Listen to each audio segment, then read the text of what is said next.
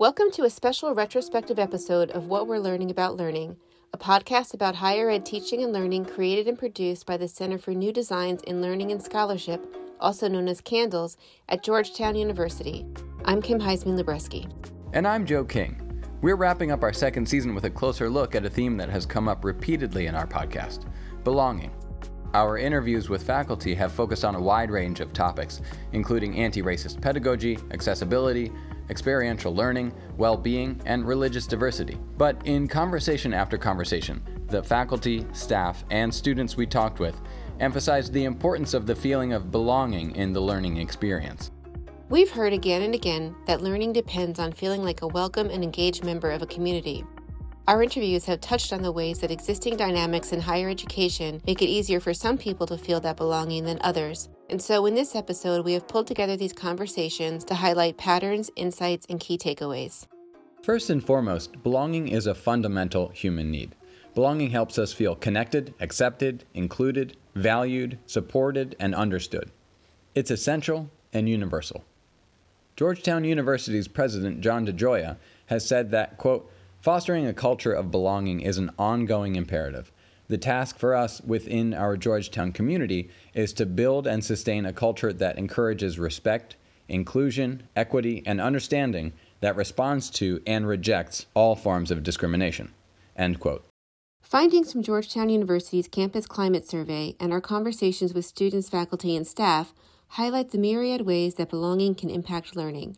Our conversations about ableism, racism, and religious and spiritual discrimination indicate that some students on our campus continue to report feeling marginalized, unseen, or discriminated against. In our episode on religious and spiritual diversity in the classroom, we heard from Imam Yahya Hendi.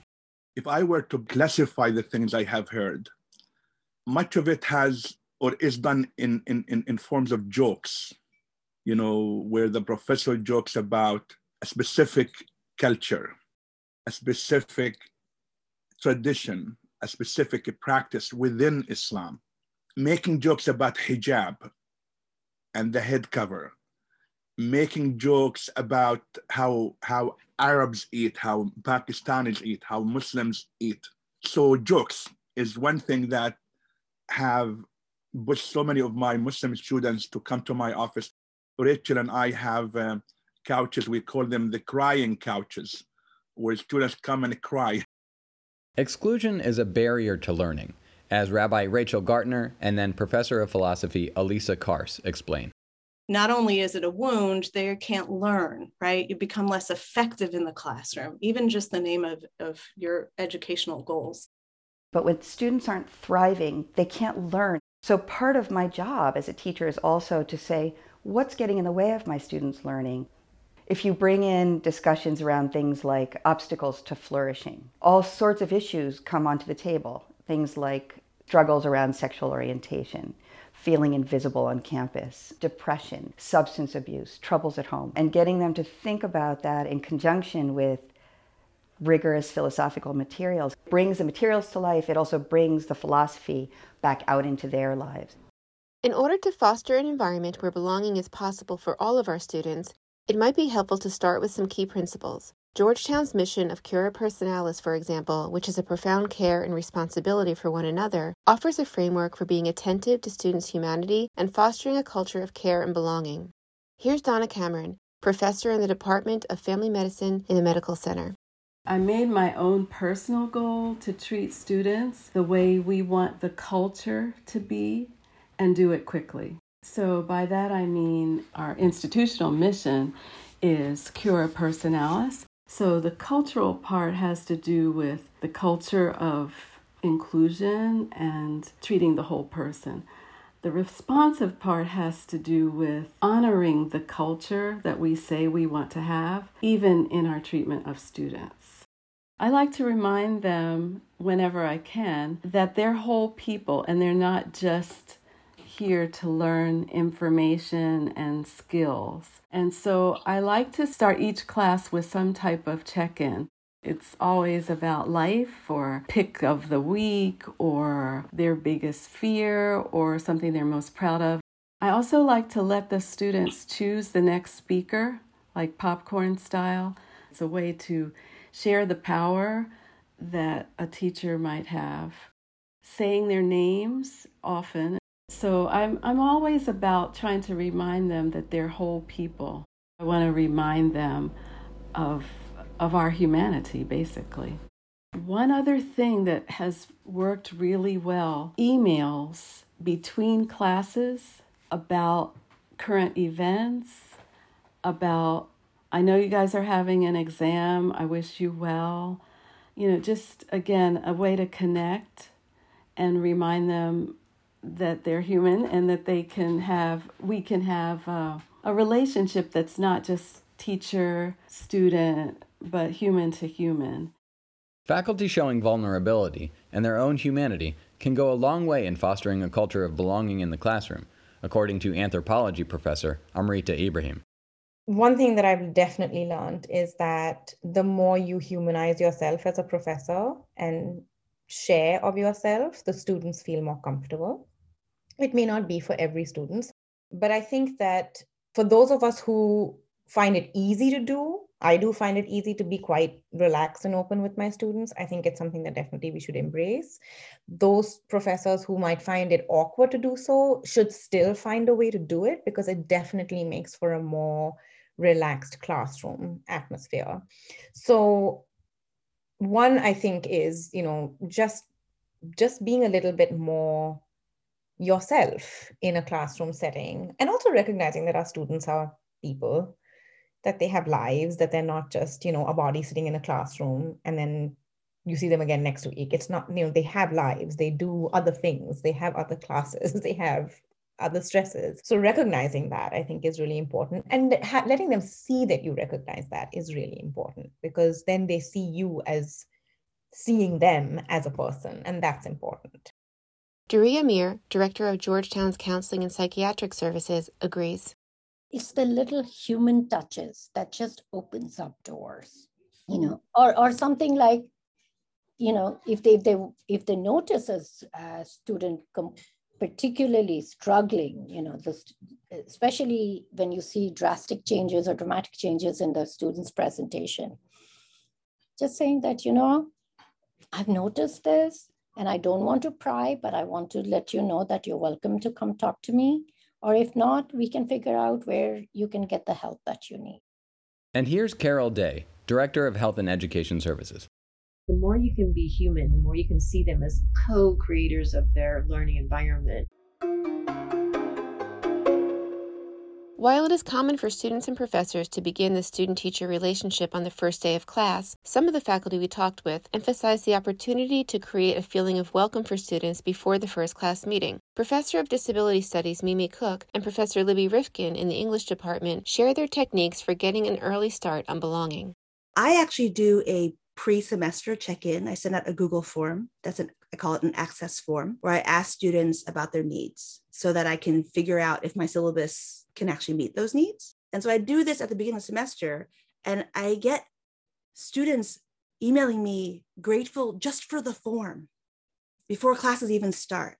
And I haven't even done anything yet, right? I haven't done anything to meet their needs yet, but just the fact of me asking, what are your needs? I recognize you have them. And I recognize everybody has needs, right? Not just students who identify as disabled, not just students who are able to get accommodations through paperwork, but that everybody has access needs. I also personally individually met for 10 minutes a piece with all 70 of my students at the beginning of the semester for an access needs / learning styles check-in. And I'm, hesitant to suggest that all faculty should or must do this, but I find it really useful in building a sense of trust with my students and just a sense of a kind of desire to know them that they experience. And then also I develop a document where I take notes and I at least have everything they identify as an access need down. As Imam Yahya Hendi reminds us, sometimes this relationship can get off to a good start with something very simple. The most simple, but it's important for students, butchering names. If you don't know how to say a specific name, Yahya, Yahya, Okay, just ask the students, how would you like me to say your name? Would you like me to refer you by your last name or your first name? And if it's the first name, how can I say it right? And learn from it and be ready to change and educate yourself on how to say it. It's worth it for your sake as an instructor or staff or professor, and the sake of the student and the kind of relationship we want to build with our students. In addition to learning how to pronounce students' names correctly, respecting a person's pronouns is an important aspect of caring for the whole person. This creates a culture of inclusion and belonging in learning spaces that has benefits for all learners. Here's Amina Johnson, the Associate Director of the LGBTQ Resource Center at Georgetown, with some tips on how to cultivate pronoun practices that support a gender-inclusive classroom without expecting yourself to approach things perfectly. Don't overthink it. Like, I think a lot of times people think this is, they don't want to offend anybody. They don't want to hurt anybody's feelings. Most people have really good intentions. And so they overthink what they have to do. They think they need to know everything about this situation. And you don't. We start doing things that we don't understand all the time. I mean, driving, for example, when you start to learn how to drive a car, you don't know how to drive a car. And I drive a car now, and I don't know everything about how that car works, right? But I still drive it. And so you can learn as you go. Super simple stuff can really help here. So putting your pronouns in your your email signature block, simple, easy. Small things that send signals to students and the rest of the community as well that you're welcoming and open. When you introduce yourself, model, how you would like students to, say their pronouns. So, for example, my name is Dr. Amina Johnson. My pronouns are she, her. And then you say to the students, I'd like you to introduce yourself and your name, as well as the pronouns that you would like me to use, if you wish, right? And I say if you wish because some students won't feel comfortable doing that because they may feel that if they give a pronoun that they feel like doesn't align with the way they look, they may be outing themselves. If you do a pre-course survey, you can ask for their pronouns and make sure you keep the confidentiality. You can ask, and it is okay to ask, is it okay if I use those pronouns in other settings? Being thoughtful in these kinds of ways creates its own momentum, helping to build relationships that can keep growing. If you make it a really inclusive environment, students will come to you. They will say, hey, just wanted to let you know this, because they feel comfortable doing that. Once the semester is underway, you can cultivate belonging by creating space for all students' voices. Here's Donna Cameron again, followed by Bob Beese, Professor of Management in the McDonough School of Business, sharing their approaches to participation. I try to give every student who wants to a chance to speak. So I'll leave a lot of open spaces. I'll ask a question, and then I'll just wait until somebody starts talking. And if nobody starts talking, I'll say, I've learned a lot about waiting, and I'm happy to wait as long as you like. People who might not normally talk, that sense of belonging is really important that they get, once they're seen, they're heard. I try to create an environment where I try to allow them, as I like to say, unleash the greatness of who they are, because they are somebody. And so I'm always trying to search for people that I haven't heard their voice, because they do belong at Georgetown, okay? And they need to have their voice heard. Faculty have shared with us ways they build student voices into their course design by creating assignments that place students' lived experiences and autonomy at the center of their learning. In addition, many faculty create assignments for which they provide a list of texts that students can then choose from. Providing students with an opportunity to speak as an authority on a subject of their choosing also demands deep listening. This helps build connections and community. Establishing a climate of trust and deep listening also goes a long way when conversations become difficult or personal. Professor and Candle staff member David Ebenbach mediated a live version of our religious and spiritual diversity conversation and offered this helpful reminder about the importance of setting up a safe classroom climate. If you have guidelines for how you're supposed to talk to each other, you can get ahead of problems. And when you have those guidelines, when a microaggression comes up, you can refer back to those guidelines and values. You can say, remember, we want to be the class that treats everybody with openness, curiosity, respect, enthusiasm. We're rooting for each other. This doesn't have to be a moment of disconnection. Instead of calling people out, it could be helpful to call people in. Instead of That's, I mean, of course, sometimes things go very far and maybe you have to be a little more extreme. But in most cases, you don't have to say, that's unacceptable, you're no longer a member of this class, get out of here. But instead, hey, you and everybody else, we all remember that there are some things that we've agreed to as a group about how we want to be with each other. So let's do that. Let's do that together. Let's honor our principles. In addition to guidelines for class norms, we have heard a great deal about the power of clear expectations. As we try to make room for all students, we may feel pulled to be impossibly flexible, an increasingly hot topic among faculty as they seek to support students. In our conversations, faculty and staff have advocated both firmness and flexibility in the service of academic excellence. Here's Jerry Amir, followed by Carol Day. I think it's not an or, it's more an and. It's important to be flexible, and at the same time, it's important to be firm. As a faculty, you have responsibilities, but as a student, you have responsibilities also. So I think setting some rules, setting some boundaries from the very beginning that I'm happy to accommodate. At the same time, though, you have to understand your student responsibilities also. I think faculty need to be set appropriate expectations and then not change much from those expectations and standards, because continuity and structure is going to help. I think that consistency is really important, and using students as partners in the classroom, asking them what they think, what kinds of learning, now they're very experienced. They'll tell you, oh, this particular class had this particular way of learning and I learned well there, or this professor had this technique. So you can learn somewhat from them even when your class is set, but using the class and their wisdom as you set the expectations for your class, and then try not to vary too much from that, except you need to be flexible and adaptable. The more you can help understand them, understand your learning process and what your expectations are, and not shift things around too much, and tell them you're flexible. If you have a situation personally that you feel is really stressful or you can't meet a deadline, please let me know. And I think using that flexible but structured style, I think probably works the best. The ideal, then, is to strike a balance. When you hear the word flexibility, don't think of a contortionist from Cirque du Soleil who can twist into any shape. Instead, think of a person who's bendable enough that they don't pull a muscle reaching to tie their shoes. Someone, in other words, who provides structure and expectations, but who can approach the complexity and demands of student life with realism about what makes the most sense for a student's circumstances. And your own, too. Assistant Dean of Georgetown College, Javier Jimenez Westerman, advises, it's this balancing act of trying to figure out what that student needs, how to be flexible with them, how to really focus on what their individual needs are, but also what is appropriate and fair to the community. And what do I mean by that? A student who wants an extension of 3 months on an assignment, maybe there is something about their case that warrants that extension. But maybe there isn't. Maybe they have had challenges all along, and an extension isn't actually going to lead them to success.